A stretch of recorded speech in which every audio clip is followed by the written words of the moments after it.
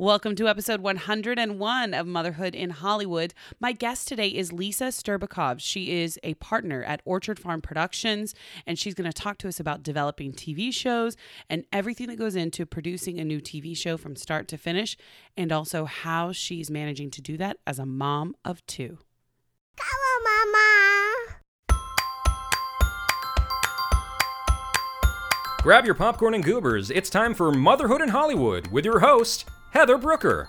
This is a crude prude's perspective on being a full-time mom in showbiz. She's not a perfect mom, but she can play one on TV. Hold on to your butts. Here's Heather. Hey friends, welcome back to another episode of Motherhood in Hollywood. It's episode 101. We're over the hump. If you guys listened to last week's episode, the 100th episode extravaganza, thank you so much to everybody who entered my giveaway. Was more than happy to give a bunch of prizes and money, just giving cash, throwing dollars to everybody who's listened to the show and helped me out. I appreciate you so much. Also, what was I going to say? You guys, I'm having one of those weeks. Once again, I overbooked myself this past week, but like in the best way possible. This is something I constantly struggle with, and I talk to Chris a lot about with Motherhood in Hollywood, is it's like an embarrassment of riches. If you've ever heard that term, it's like so many wonderful things happening at the same time that you can't really complain about it because then you're an asshole. So it's like, oh, I have all of these wonderful, amazing events to go to and shows to cover and my poor life. So I'm not going to do that because that's super douchey to do that. I got to go, if you didn't get to see it on my Facebook page last week, I went to a live taping of Gordon Ramsay's new show, The F Word. I was invited by Fox to come and cover that.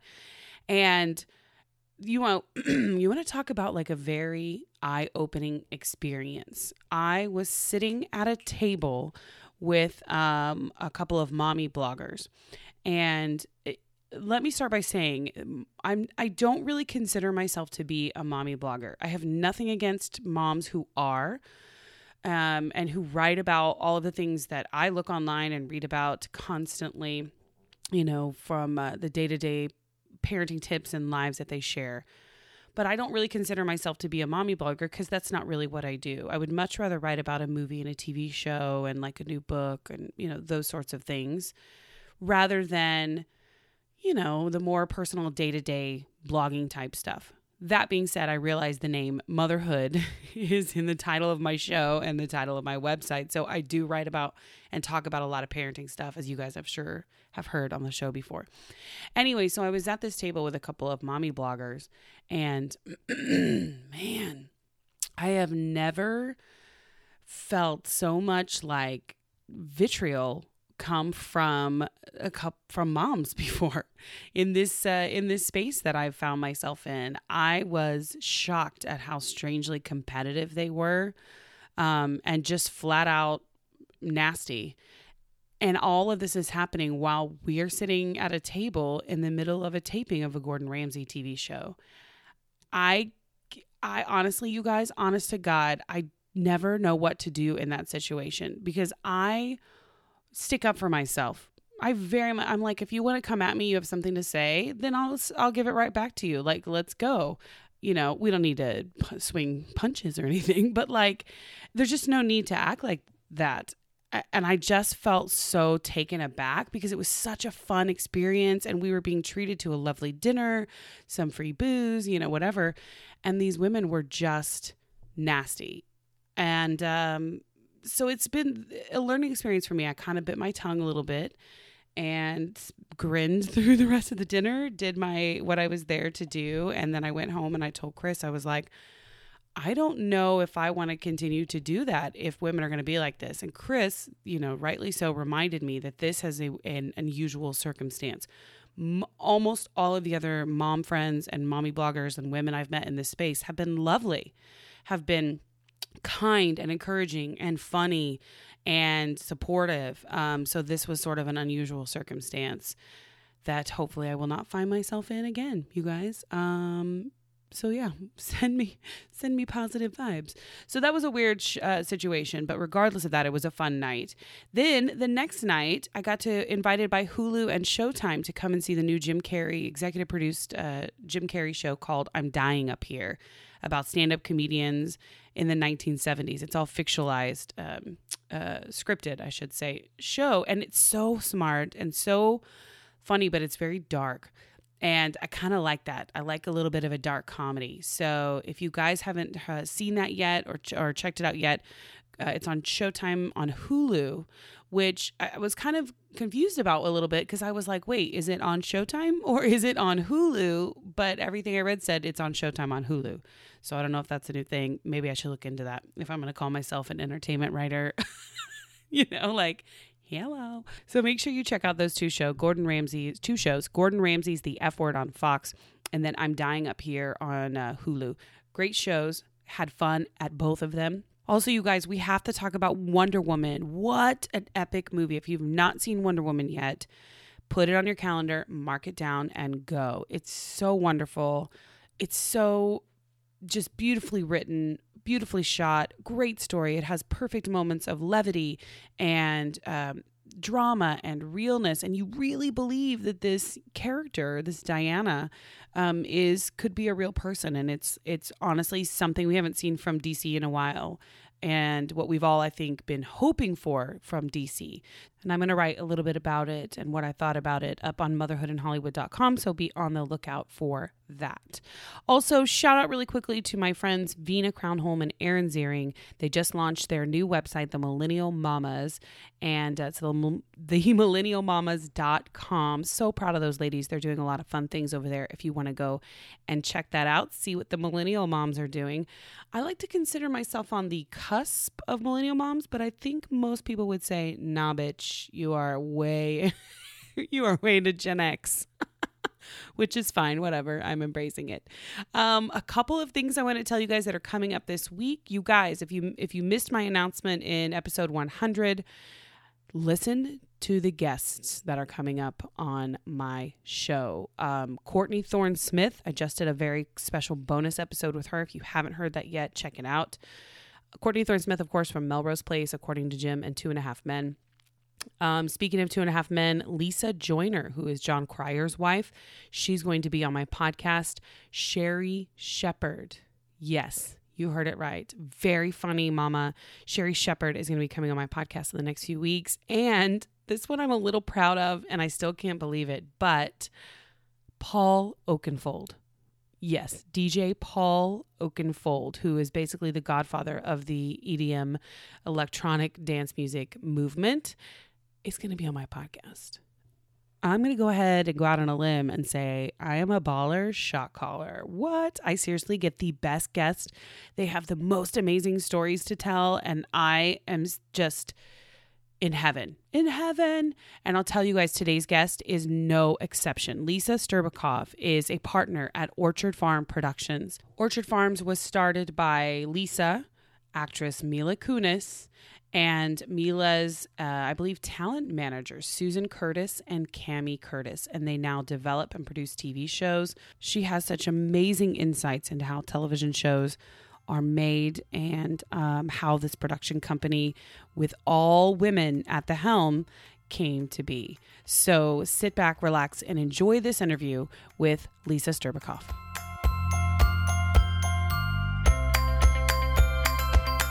It is such a pleasure to be here on the Disney lot in Burbank, and I am with Lisa Sterbakov. You are a partner at Orchard Farm Productions, and thank you, first of all, for letting me come and butt into your office in the middle of your workday. Happy to do it.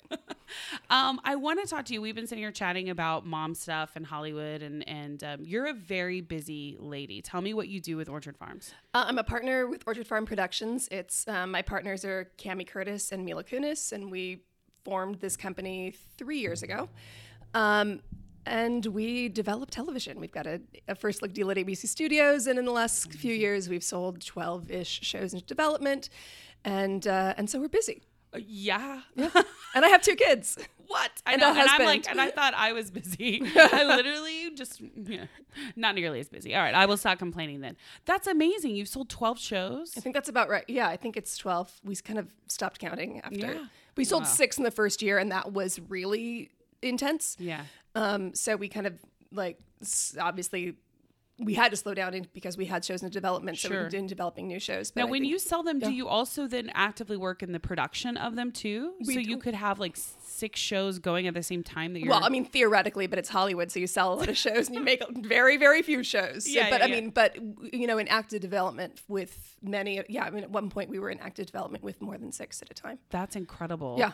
And you are executive producer as well. So Correct. does that mean you oversee the day-to-day weekly production of the show? We don't have anything in production right at the moment. So, but yes, once we are, yes, I will.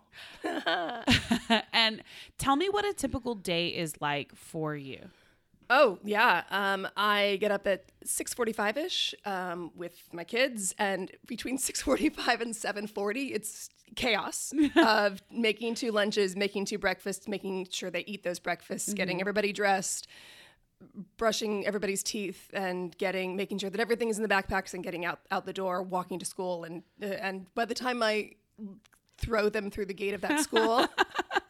I feel like I should be like high-fiving people. Kick them out of the car, like barely slow down. Yeah. Like, bye, suckers. Yeah, absolutely. I mean, I really want to be like, yes, I did it. And it's every single day. I have that my feeling God. of like, that was a marathon. They're on time. Yes. So do you have a full-time nanny or anything like that? I have a babysitter that comes twice a week at night. Wow. Yeah. But I did when they were young. Yeah. With my first, we were broke, so I didn't have a nanny. But I went back to work, and my husband, who's a writer, took about 2/3 of the time, and my mom came down to help out the other time. But that was really challenging. It was really hard. It was hard on him, and my first kid did not.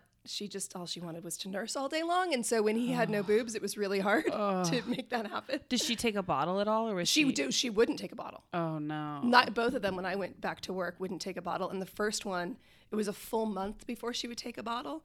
So she would, I would run home at lunch, feed her, and then she'd nurse all night long. So that's how she ate. So she was totally flipped in that regard.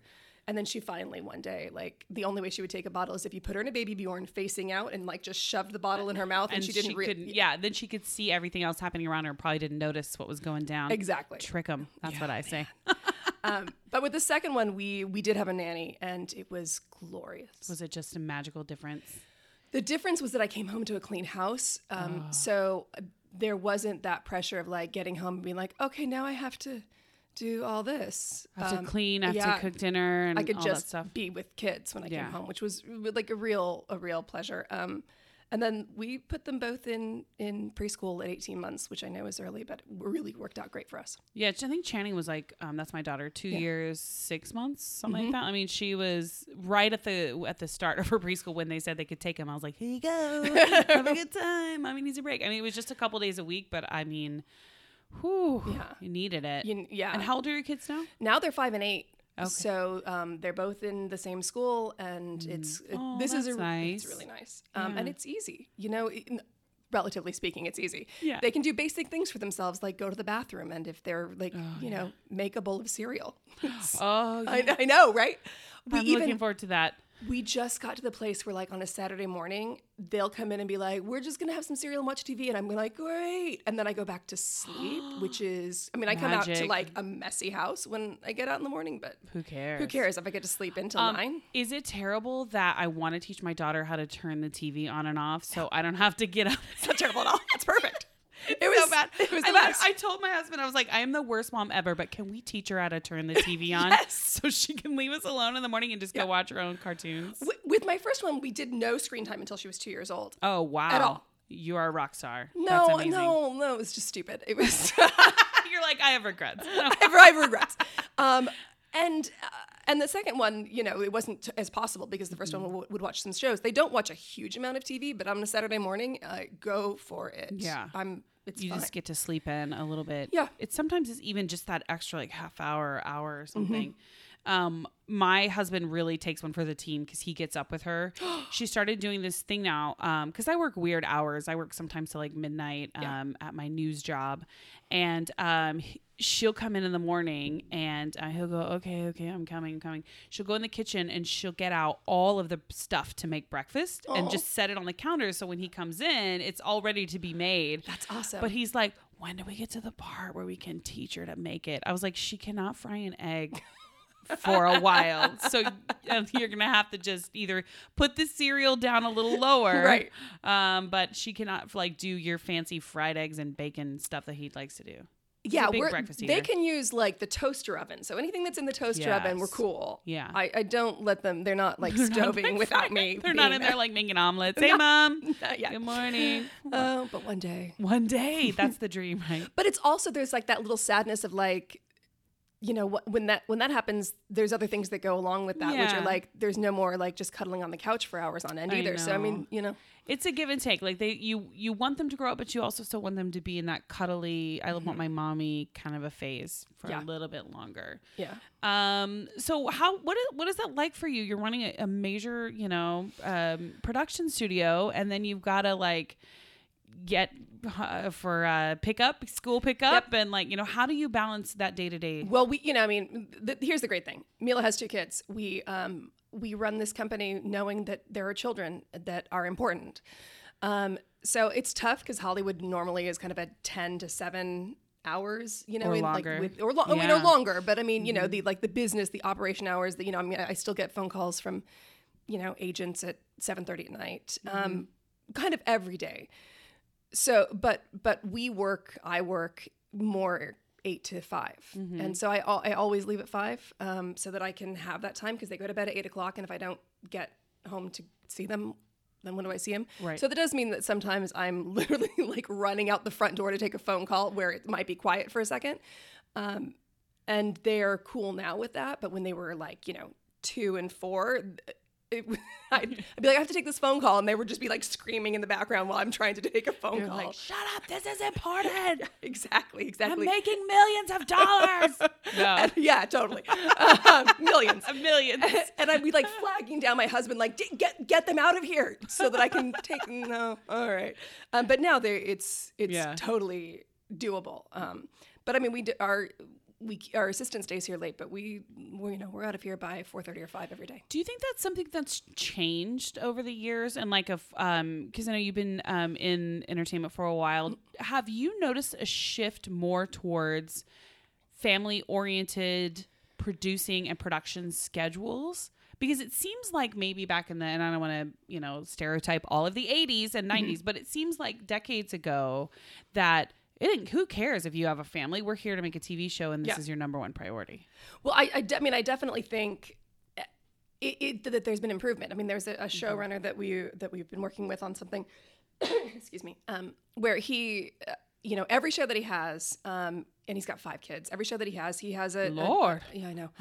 And now grandkids. And no judgment. Yeah. He has a nursery on set, and he never does more than 12 hours, and he's incredible. That's amazing. He's thoughtful and incredible about that.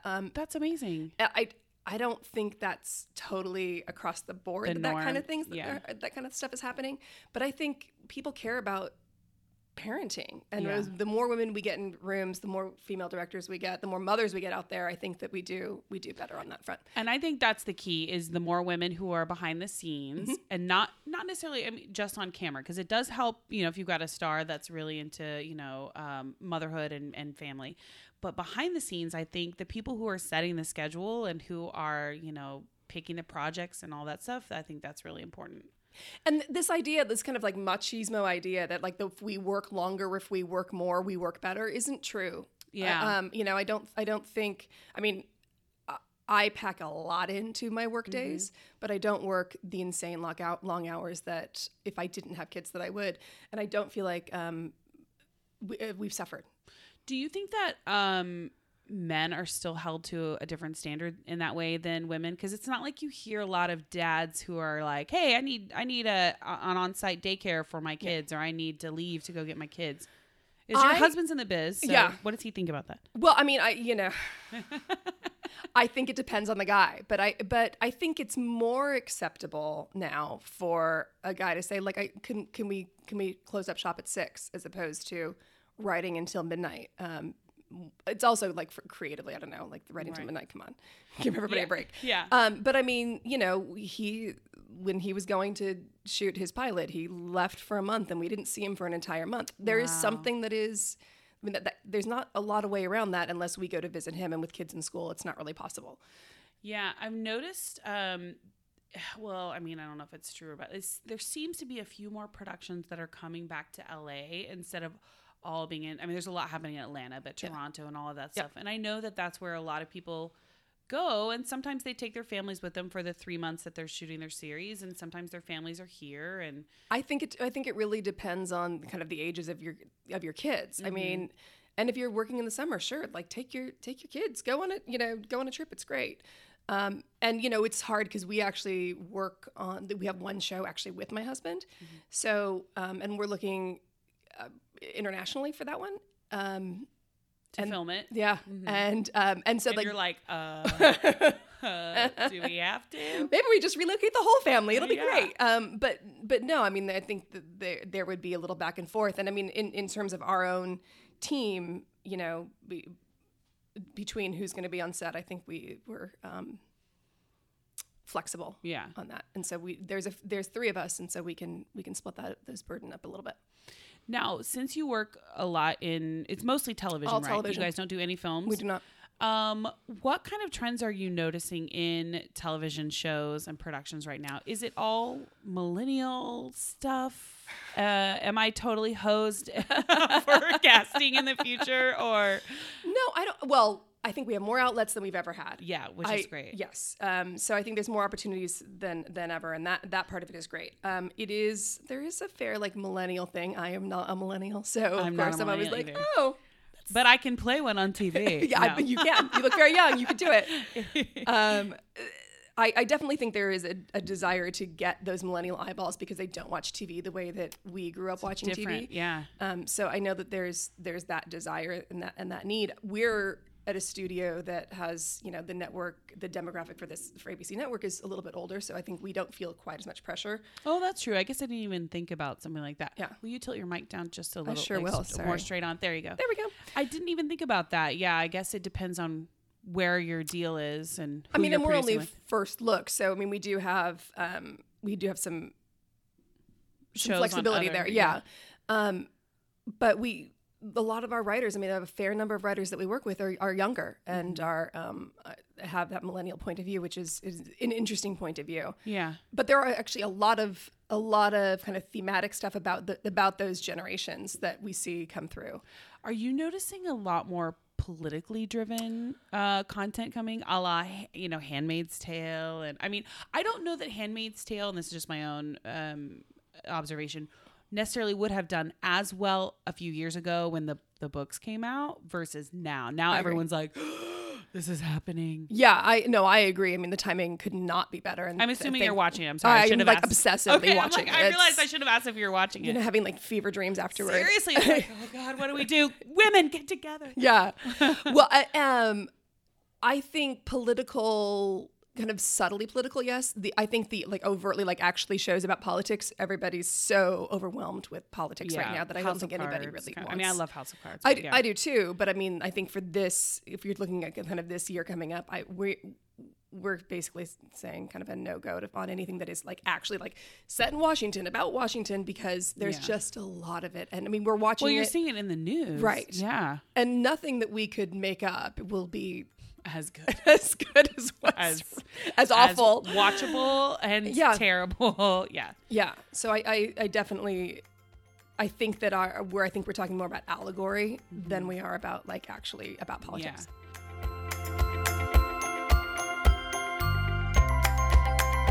We're going to get back to our interview with Lisa in just a moment, but I want to tell you guys about Nudu. That's Nudu. Nudu is a luxury skincare line that has no toxic chemicals in any of their products. Now, you guys probably have your own routine when it comes to skincare, or maybe you're looking for a new routine. Check out Nudu. It's an easy, 3-step process: cleanse to purify, tone to balance, moisturize to glow. And the best part, it's all chemical free. Go right now to motherhoodinhollywood.com, click on the new do image. That will take you to their website, where when you go to the checkout, make sure you enter the code Hollywood and you get 20% off of your order. All of it for radiant, glowing skin. New Do, helping you create a new you.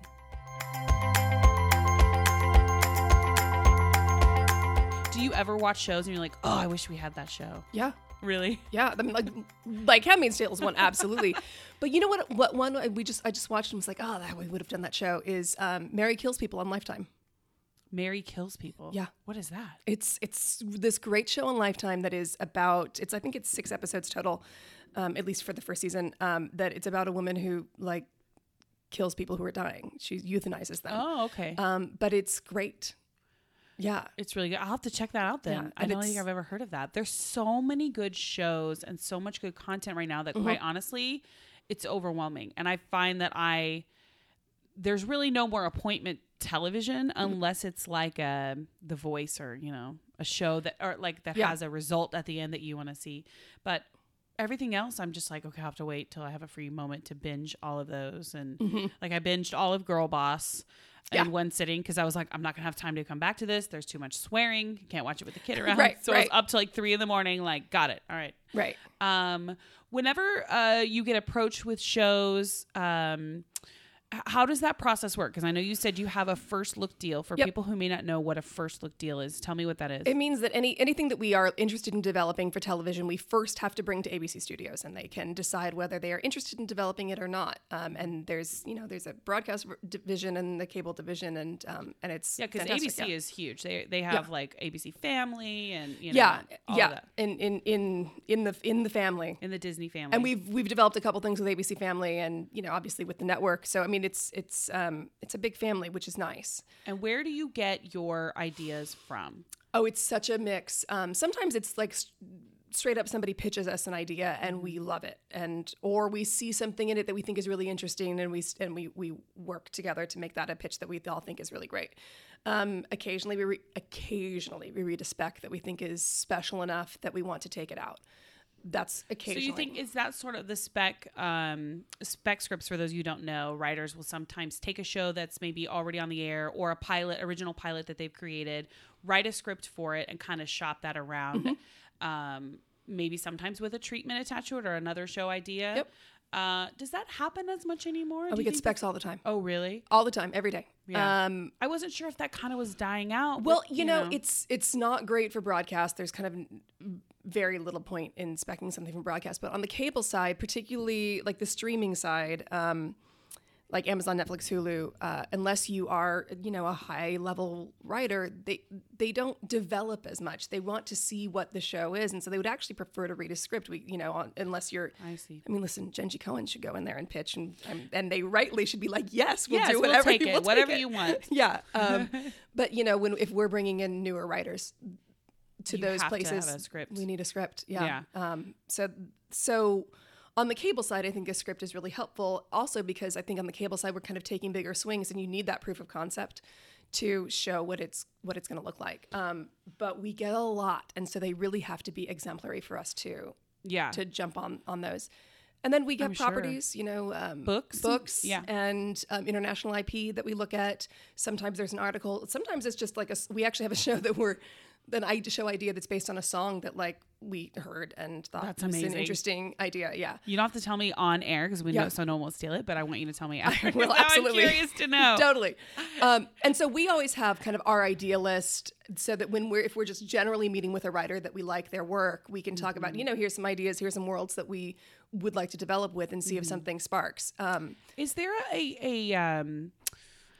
I guess you guys would be taking a big risk if you work with a writer that's new or hasn't really ever worked We do it all before. The time. Oh, really? See, I didn't know that. It's hard. I just assume, and just from what I've heard based on conversations with people, that no, you have to have, like an actor, you have to have all this experience, you have to have all these credits, or nobody will work with you. I think that's probably generally true.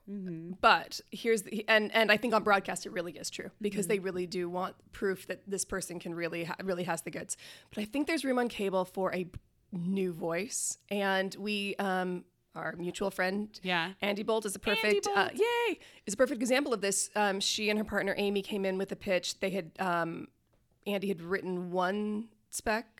Amy's writing package was, sorry guys for telling all this, was like a series of sketches. So and they had a pitch that when they first came in was an insane mess of brilliance. It was brilliant, but it was it was a little bit of a mess, and like we were like, this is everything, but it needs work. And they're so good, even being just as green as can be. We could say, here's how this needs to look to be a great pitch. And in 7 hours, they turned around a document that was 90% what we asked for. Wow. So Andy's brilliant. She's brilliant. Yeah. And that pitch, they are so funny in the room. So they were new. Nobody knew who they were. They had not sold. They had not staffed. They had not done anything. So, but amazing. When we pitched it on the cable side, 3 of the 4 places we took it made offers. That's amazing. And that is because they were so unique. They were so funny. The idea was exciting and felt new, and the package made sense kind of on a branding side for our team. So much of it was so good. So we will do it. It's a harder sell. It is. Yeah. But we don't shy away from it if we think it's great. It's not impossible. So for all the writers and people with ideas who are generating content and all that stuff out there, don't let your nerves, or don't let the system, the old, the system that's kind of been in place for a while, hold you back, because that is very encouraging to hear. Yeah. That you don't have to be a seasoned EP or showrunner or have all this stuff under your belt to be able to go, hey, I've got a great idea that I think it would resonate. And we package it up. If we have a new writer that we think the idea is really something special, we will package them with a bigger showrunner or a director or something of the like to help that and package. That's something you, because you used to be an actress, is that right? Oh my God, years ago, yeah. How did you then transition into this field? This is such a weird transition. I went to an arts high school. I had my degree in theater from UCLA. I left and was like, I'm going to be an actress. And I was doing a show, a few months after I graduated, I was doing a show at the Geffen, which, in Los Angeles, it's the place that you can really kind of make the most money acting.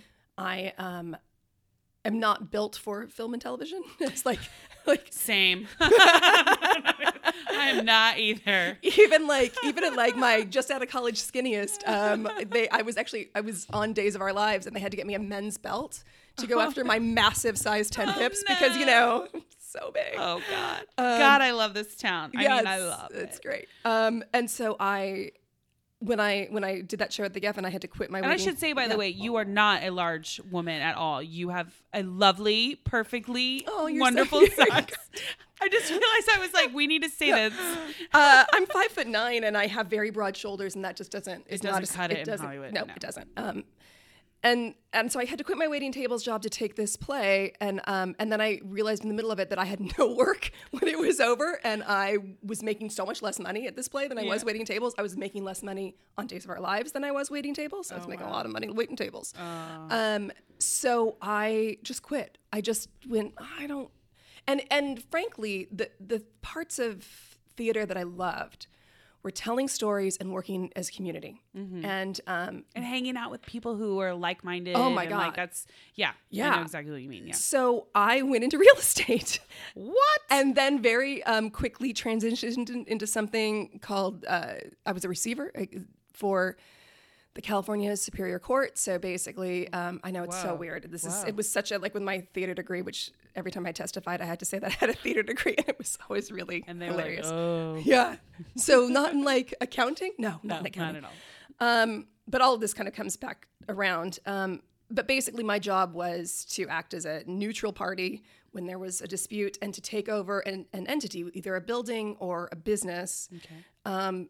And take care of it while the owner and lender or partners or whoever were duking out their fight, and make sure that business doesn't get run to the ground, that building doesn't get run to the ground, nobody's stealing any money. So, okay. But what that meant is I was taking over new buildings, new businesses all the time. And so it was one of those things where it's like, oh, this is a mini mall that you need to go take over. Okay, I don't know anything about mini malls. All right, well, I'll go figure it out. And I did that for a long time. And it's a great career. And it was... How interesting. And I actually really... I didn't know that was a thing. No, nobody does. And I really deeply enjoyed it. And then I was pregnant with... I had a baby for a friend of mine, and I was pregnant with that baby. Wait, what? Yeah, I had a baby for a friend after I had my own kids. So Oh, wow. like 2.5 years ago, I You had just another dropped baby. some like major information there. And Mila was pregnant with her first, and she just said, would you... I want to do this, and I want to do it with you. The production company? And Cami, who's been Mila's manager forever. Yeah. And she's like, I need you to leave your career and come and do this. And I went, no, it all makes sense. It's, the running of the business part of it is very easy. In the middle of, while I was doing all the other stuff, I was also producing movies for friends who were like, oh, I've got, $100,000 to make a movie. And I'd be like, all right, we can do that. Let's make it happen. Wow, So, that's amazing. So all of this, it really totally makes sense that I was back here. Every single person as it happened, every one in my life was like, of course, this is where you should be. Where you should be, yeah. And- because especially if you have that background and that passion for acting and for the business. For storytelling. And then for storytelling, yeah. And then to apply it with developing a business and developing something. It just totally makes sense. Yeah. And frankly, all the skills that are from the other career are completely applicable. Yeah. Dealing with different personalities and keeping 100 balls in the air at once. That's impressive. Yeah, it's pretty simple. Can't do it. And how did you meet Mila? She was my husband's friend. Oh. So when they From Robot Chicken? No, Or- before. From before then? Oh, yeah, okay. my husband grew up with Seth Green, and so Oh, wow, okay. Seth was in a movie. I think maybe Seth did 70s, something, and my husband met Mila, and they hit it off, which is hilarious because he's like 10 years older than she is, and she was like 18 at the time, but they just became such friends. Good friends, yeah. And when I started dating him, he's like, my friend has to meet you and approve of you, or I can't keep dating you. And I was like, You're like, who is this bitch? I know. And I was That's what like, I would say, what? excuse me. I mean, she's 10 years younger than me too. So I was like, this seems weird, but Yeah. it wasn't at all. Yeah. I mean, and we immediately became friends, and we've been friends since. And it's something that we'd always talked about. Like, if she's like, if I ever do a production company, you're my one. Yeah. I'm like, okay. And it just felt like time for her. It felt like time To do it. Yep. And it sounds like it's working out. Yeah. Sounds like you guys are doing pretty good. Mila's a pro. She's been in the business forever. Long She's time, been in yeah. television forever. Being on a show for 8 years really does give you a huge breadth of knowledge and incredibly good instincts. So if I listen to her instincts, even sometimes she says something and I'm like, I don't get it. And then eventually I'm like, I get it. Got it. Yeah. So yeah, I think we're not ashamed to ask any questions. I think, year one was a little bit of like, let's just jump in and see what we do. And now we, figure it out as you go kind of thing. and really quickly realized that we're actually really good at this. Mm-hmm. Is there anything you want to do or anything you see the production company doing in the future that's like a challenge for you, or like what, or are you already in the midst of your challenge? Yeah. Our biggest challenge, we're constantly doing this, where we have a writer who comes in and they pitch us something and we're like, meh. And then they say, well, there's this thing that I've always wanted to do. And it's crazy. It's like an insane idea that nobody's ever going to make because it's, because you don't understand it and you don't totally see it. And it's nothing that anybody's ever seen. And it's a new way of telling a story. And it's, and those are the things that we always get really excited about. So our big challenges is that in general, we like ideas that are huge swings. Yeah. And so it takes longer. It takes more proof of concept. It takes a lot of work to get those things to push that kind of big train up that hill. Yeah. But that's what we do. That's what we really like doing. And the projects that we're most passionate and excited about are those kinds of projects. Like I just imagine somebody going in and pitching in Game of Thrones and Right. going, all right, it's not a real place. Right. A really weird place. And all these strange characters are vying for a throne, which we never really see until the end. Like, I can totally see somebody going in with like a lot of balls to do that. The showrunner, actually. Not just somebody. Well, yeah, and that's actually, I think, where we have our best skills is in helping shape how to communicate what the show is. Yeah. And I think that's our best skill. I mean, we know how to make that pitch happen. And I have to say, it is beyond impressive that you also do that with 2 kids. I mean, I know that they're not there with you all the time. No, but they're not. They're not in all your pitch meetings going, no, Mom, we don't like this one. No, but I on Take Your Daughter to Work Day, I took my 8-year-old and I mean, they come to the office occasionally, and it's all fine. But I usually go into meetings, and they stay in my office while I go into the meeting.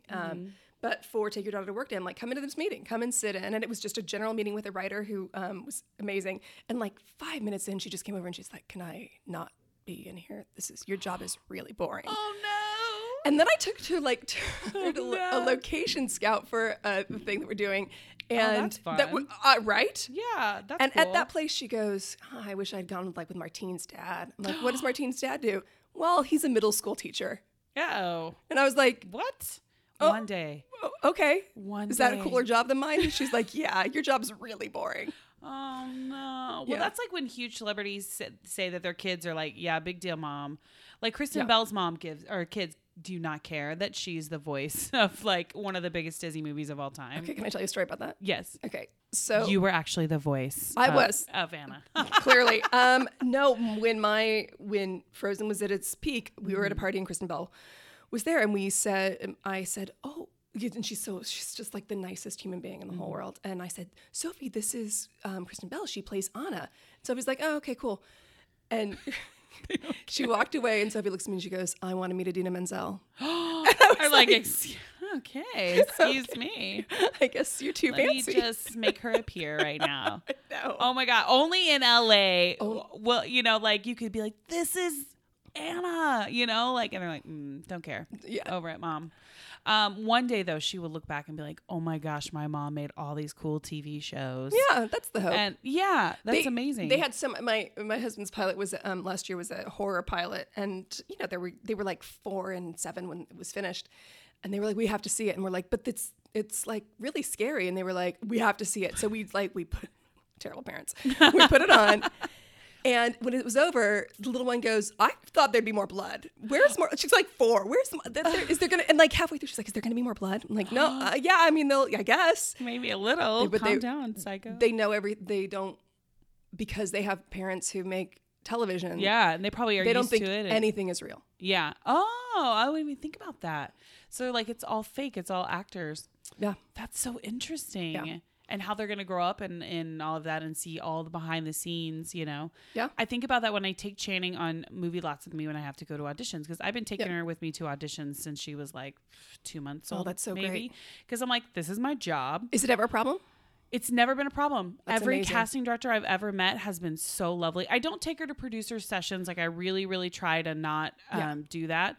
But every casting director has been so lovely, and I'm sure they don't love it, but she's also just hangs out. Like she doesn't like freak out or anything. Right. She just sits there, and it's my job. Yeah. And I definitely do not have the money to get a babysitter every time I have an audition, and I also have really great friends who I bribe with lunch and ice cream to come with me and hang out with her. Oh, that's great. While I run in really quick. So there's a way to work it out. And that's one of the things I always try to tell people with this show is like, there's always a way to make it work. Like reach out to your community of moms and dads and say, hey, help me out. I'll help you out. Yep. We'll make it work. And once they're old enough to like do sleepovers and play dates and things like that, I mean, you really can work with other parents to be like, can I drop my kid off for however long? My girls had a friend whose dad was, he's a single dad, and he was like, I desperately have to do this thing. Can she spend the night? It's like, yes, just come over and have her spend the night. It's great. Yeah. I'm looking forward to the sleepover times. Like, I mean, sending her away. It's great when you're sending them away. It's when they're at your house, face you're was like, well, how many do you have at a time? Like 1 or 2 or like 4 or 5? We've had, for a birthday party, we had 5. And that was too much. It was too much because my kid actually likes to sleep, so she's getting real. Everyone, shut up. Everyone, the little one was mad because none of her friends were over, and so she locked herself in our bedroom with my husband and was just like, we get to have Daddy Sammy time, and I'm like, great. And so then I was charged with these other insane 7-year-olds. And yeah, at one point it was literally going in and going, guys, that's it. That's it. We're done. Zip it. Yeah. Cause Yeah. Cause Sophie came out and was like, I have to go to sleep. And they're so loud. They're just having so much fun. It was like 10 o'clock. Everybody was asleep by 10:30. But I mean, now, when it's one-on-one sleepovers, they're asleep by 9:30 or so. I mean, it's not that's terrible. so cute. It's just kind of chaos. I'm sure. Well, I look forward to that. I think she's just turned 4, so we're almost to the age where I think I'm comfortable. And I'm talking to other moms. We're like, should we try it? Should we do it? So I think we're going to just try one and see how it goes. Yeah. So tell me, what shows do you have that are going to be coming out soon that we can all be on the lookout for and support and shout out? I'll let you know as soon as I know. Oh, no. So you have to wait and hear, right? Yeah, there's a lot of waiting and hearing. Oh, so wow. there's some things that look really good, and we're just waiting. I see. I forget about that you guys also are kind of, you could spend all this work and time on a show, and then the network, for whatever reason, could just go, no, we're going to pass. Yeah. I mean, more often than not, that's the case. And then what happens to all that money that you spent on the show? Well, we don't spend any money on the show. Oh, in my mind, you guys are all just like, here, get a camera. No. Get some mics. Nope. People lose money on shows. Oh, I mean, that's what I mean. But they make a lot of pilots. They only pick up a few. That's how it's just part the of the nature deal. of the It's just business. nature of the business. Yeah. Wow. There's a lot of risk, but a lot of reward. Yeah. That's yes. Amazing. And on the broadcast side of it all, the great thing about broadcast is that it moves fast. Which of course is a little hard on in terms of quality, because you just really are kind of cranking it out. But on cable, it can be so long before you know whether something is going to go or not. It can be. So do you find then that you have to have like shows ready to go as a backup? Or do you just kind of go, well, okay, those didn't work out, let's move on to something else? We are in different states with every show. We are constantly developing new shows are coming and going, dropping off, coming in, seeming that they're dead and then suddenly not being dead. I mean, it's a constant fluctuation. That's interesting. Yeah, I mean, but so that the good part is they're almost always, except during that kind of broadcast crunch, December-ish, where you're like, oh my gosh, let's make sure these things look really good. These scripts look really good. Except for that, during that time, there's always a different. We're at a different place with every show. A different point with every project. Yeah. Well, okay. Well, then we will be on the lookout to see the second what projects are coming out, and then I will support it with Motherhood in Hollywood and cheer it on. The 3 people that listen to my show will be super excited. I'm just kidding. It's like 5. But they're a strong 5. But they're a strong 5 and they're vocal. Thank you guys. I love you guys. Thank you so much for taking the time to talk with me. I know you're super busy, and Andy, who is our mutual friend, I should have given her a shout out at the beginning, is incredible. I always call her my sister from another mister. So I'm so glad that she introduced us. I know, me too. This is so great. Awesome. Thanks for listening, everybody. I'm going to put information up about Lisa and about Orchard Farm on my website, motherhoodinhollywood.com. I hope you have a wonderful week. And remember, I'm not a perfect mom, but I can play one on TV. Bye.